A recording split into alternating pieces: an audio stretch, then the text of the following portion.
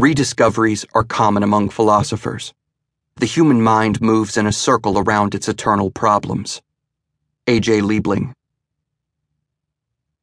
Fighting is 50% mental. Through the ages, grizzled fighters and veteran trainers have said words of that nature to eager young fighters, to reporters, to anyone who would listen. Tim Sylvia, a former UFC, Ultimate Fighting Championship heavyweight champion, said, in the finest Yogi Berra fashion, fighting is 90% mental, half the time. We've all heard it from a dozen different places. But what do they mean?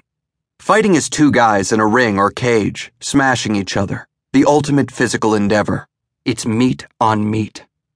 How could something so physical be more mental than physical? What do all these professionals intend to convey with the word mental? Is it an empty cliché?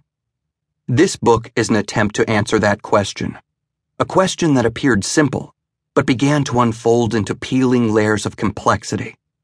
It started as a purely selfish quest. I was curious.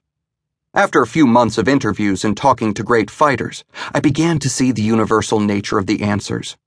The more you look around, the more you see that everyone is fighting something.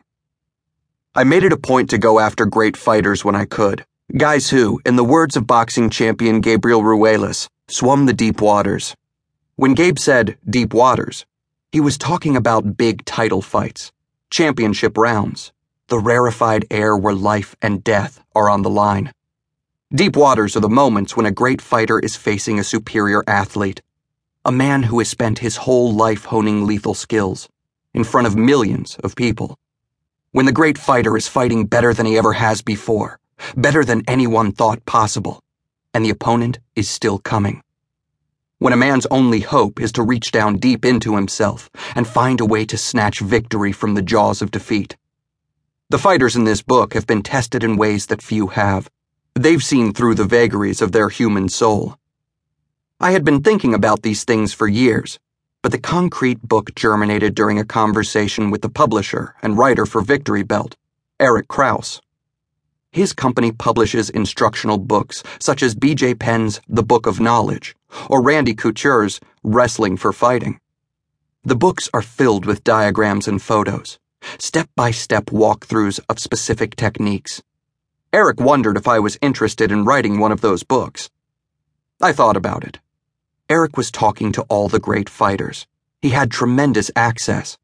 But I wasn't so interested in the specific techniques, like Couture's clinch trap takedowns, as much as I was his overall game plan strategy. How come Couture was so much better than his opponents at devising plans and then executing them? Sure, the X-Guard is interesting, but how does Marcelo Garcia think about jiu-jitsu? That was the book I wanted to write. These are the kinds of questions I was interested in answering. There are those who think athletes can't speak intelligently about what they do. They see the post-game interviews from giant men who sound like simpletons. I just go out and do what I do, or I take it one game at a time, or, for fighters, I just go out to kick his ass. The verbal conscious part of the brain may be turned off when they're performing, but that doesn't mean it always is. I knew that when you talk to fighters about their thoughts, their mental state, they can surprise you. They've thought about it more than you might expect. You just have to learn how to listen properly. Not that I was always successful. And know what you're listening to. You have to winnow through the chaff to get at the truth. But I thought it could be done, and regardless, was worth a shot.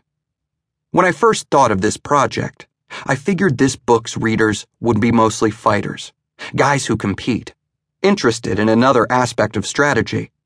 But I started hearing from people who'd been in accidents, who found my first book inspiring, guys like Mike Toole, who lost the use of his right arm, and then Matt Peterson, who wrote me from Maine. I am 28 years old. 10 years ago, I experienced an accident in college that left me paralyzed, a C5 quad to be exact. Fighting has been in my blood since I can remember.